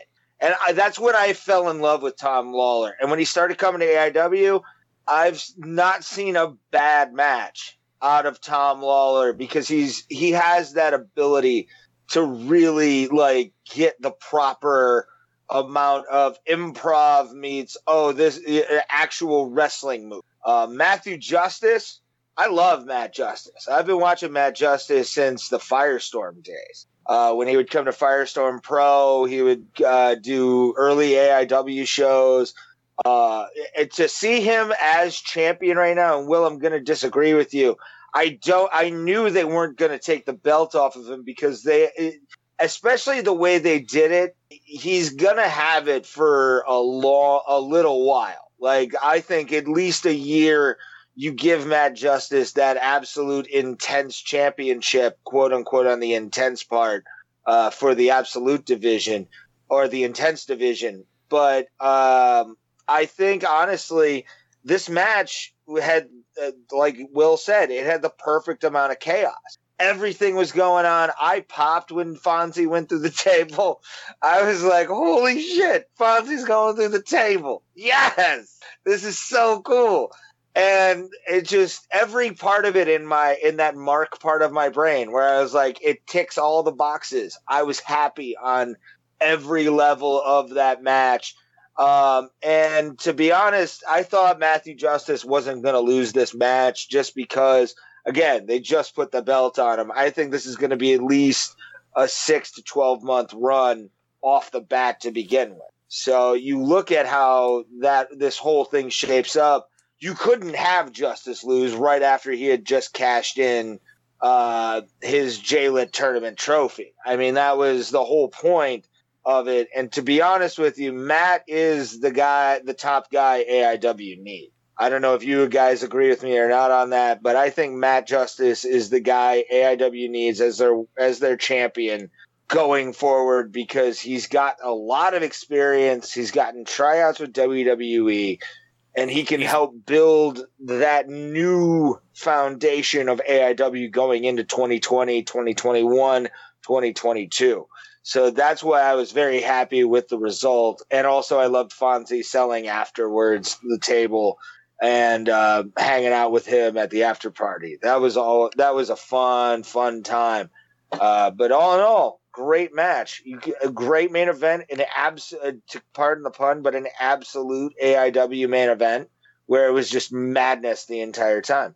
I loved it. I couldn't complain about that main event if I tried, to be honest with you. I guess my question with Justice, and I completely agree with you, he's definitely the top guy. How long do you keep him with both titles with such a talented roster? That's kind of the question. That's where I say that you can keep him as absolute champion, but keeping him as absolute intense champion, I think would be, if I was a thing within the next 3 months, I'd take the intense title off of him and start building that intense title division because there are some really good young guys that he could build as like a dual division champion kind of thing, because UFC's doing the champ thing now as well. Sure. And I think that's where kind of you have to have a guy like Matt Justice to build the intense division up and then drop it 3-4 months maybe. If we're going on independent wrestling math, being the absolute champion, it really has nothing to lose by losing the intense division championship. And that's where I think in the next like 2 to 3 months, we may see a change. I think between now and Tampa, we'll see something, because I think he's going to get some sort of big title defense in Tampa. I don't know if he's going to hold it outside of that, but to me, that's the next save point. That's going to be the next. Okay, what does he have? I mean, we have 2 shows. Yeah. We have 2 shows in February. I forget how many shows in March. Maybe 2, maybe 1. Can't remember.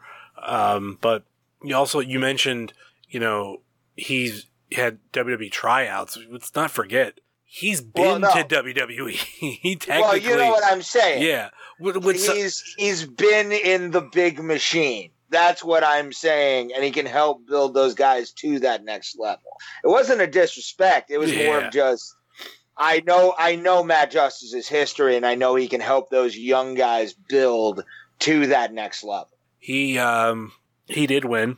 He did win via, retained via MK Ultra, and he cut a really, really good promo afterwards. Just kind of like, to me, it was a great way to end 2019 in AIW, and just like putting over the fact that when he came back at Gauntlet, which he hadn't been in AIW for years at that point, when he came back at Gauntlet in 2017, I believe, and he's just been killing it ever since, and got to this level that he's at now. And there was he even said there's a point where, he was only wrestling a couple times, like once a month, maybe not even a couple times, once a month. And, he was really starting to fade. Like, I remember when he came back after WWE, which was my first independent show, and, he kind of grew stagnant after a while, but this really lit a fire under his ass coming back to AIW, and what he's done even outside of AIW since then has been fantastic. So it was, like I said, a great way to end the year. Matt Justice retains, still absolute champion, still intense champion. Probably see some changes of that coming up, but what a way to end the year in AIW. Oh, for sure. So yeah, I thought it was the perfect ending as well. I don't get up there as often probably as you guys do, being a little bit further away. But I made it to as many shows as possible in 2019, and I believe that we'll definitely eclipse that number in 2020 for sure. For sure.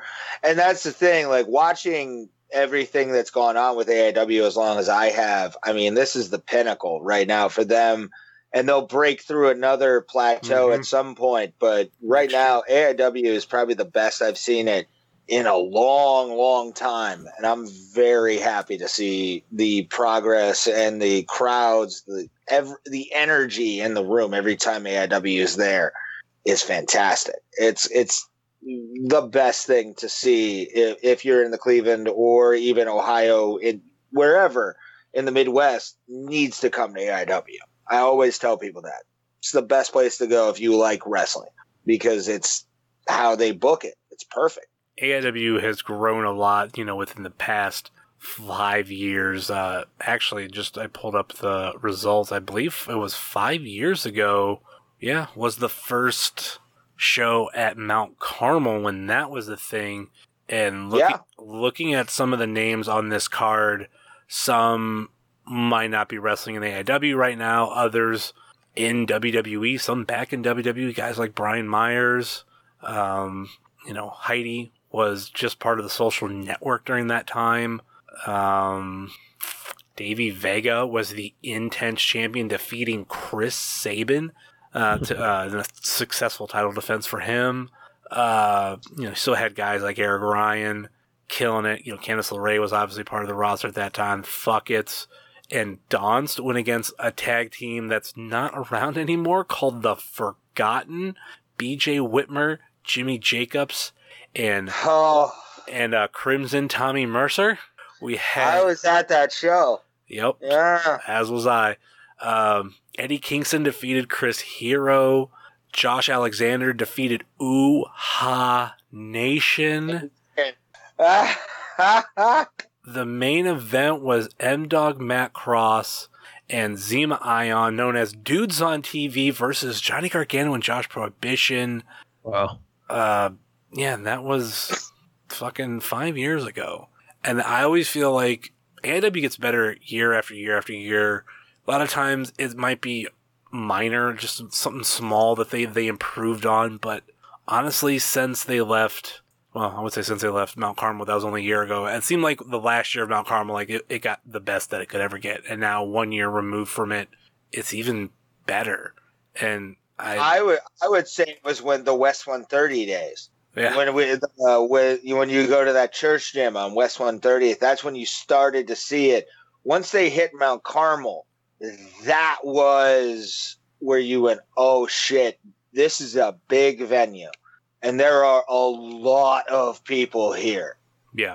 That's when it started to seem like, oh fuck, this is really like they'd hit it. And those years were so good. And now to be at the Odeon, a legendary concert venue here in Cleveland, doing amazing shows, how can you not love them? How can you not love the story? It's crazy. It's something that I've mentioned on here time and time again. I don't really want to repeat myself, but it's absolutely true.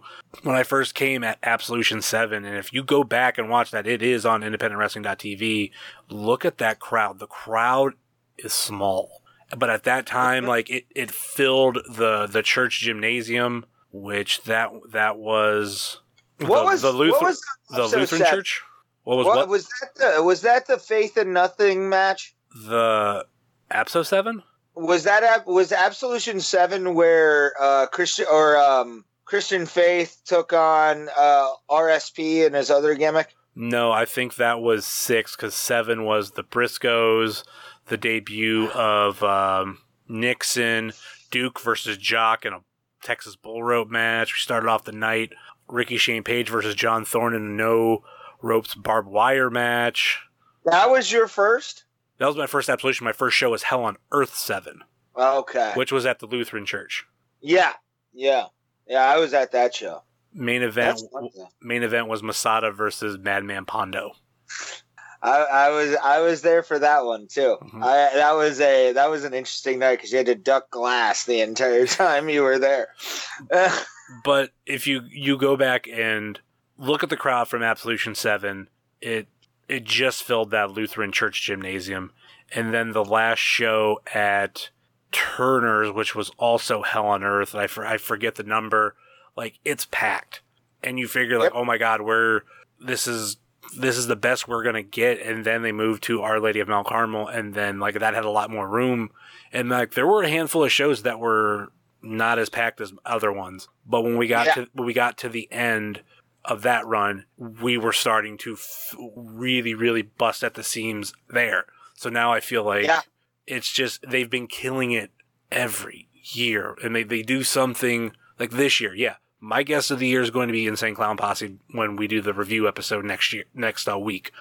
I never thought they'd bring them in, but there's still they always surprise me with guests. They always surprise me with matches. They always surprise me with somebody that I might have never heard of, and then I fall in love with. It's getting better and better and better.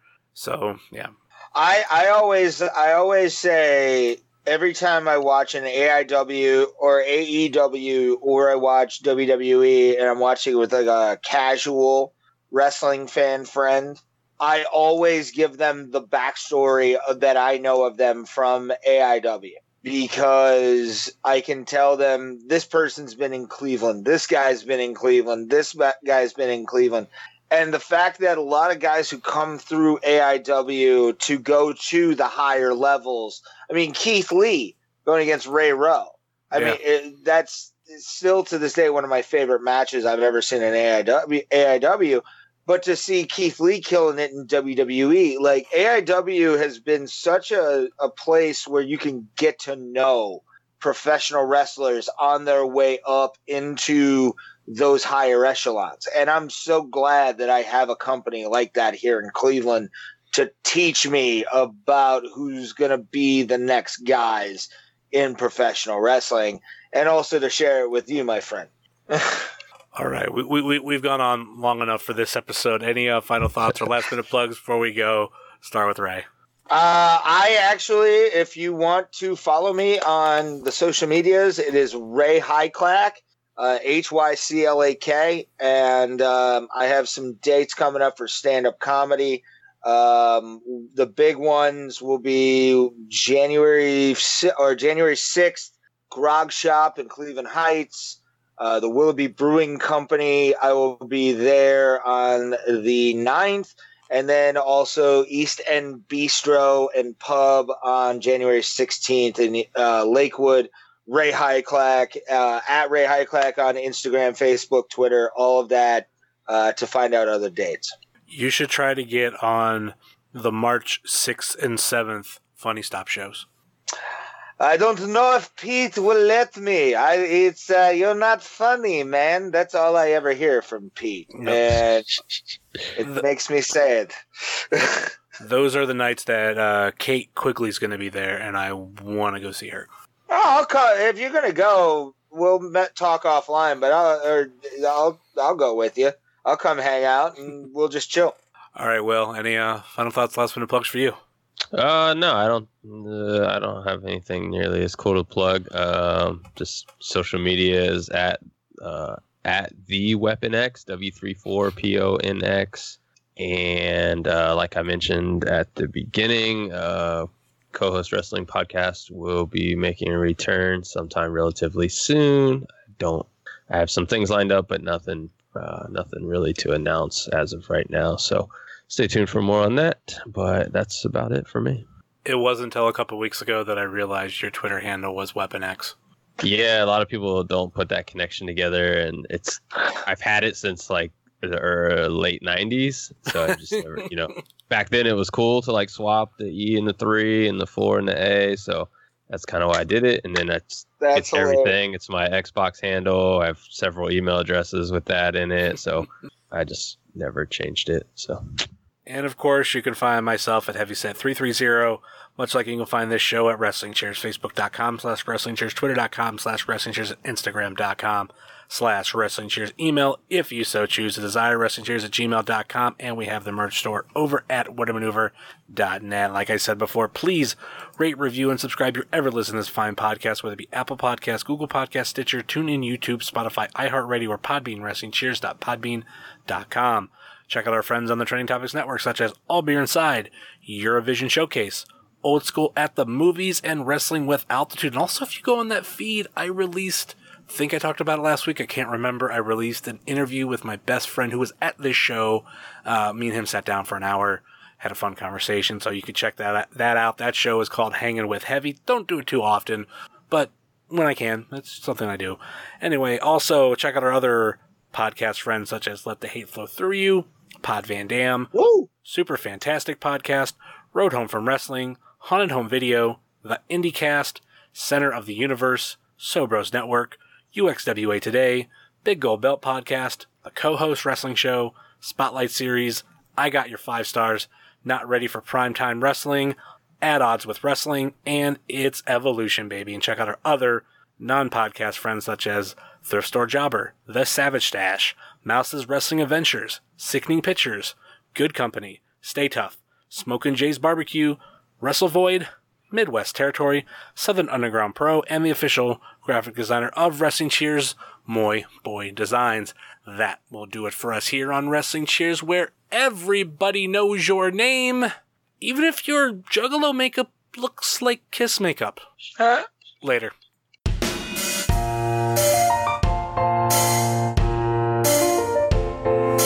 Making your way in the world today takes everything you got. Taking a break from all your worries sure would help a lot. Would you like to get away? Sometimes you wanna go where everybody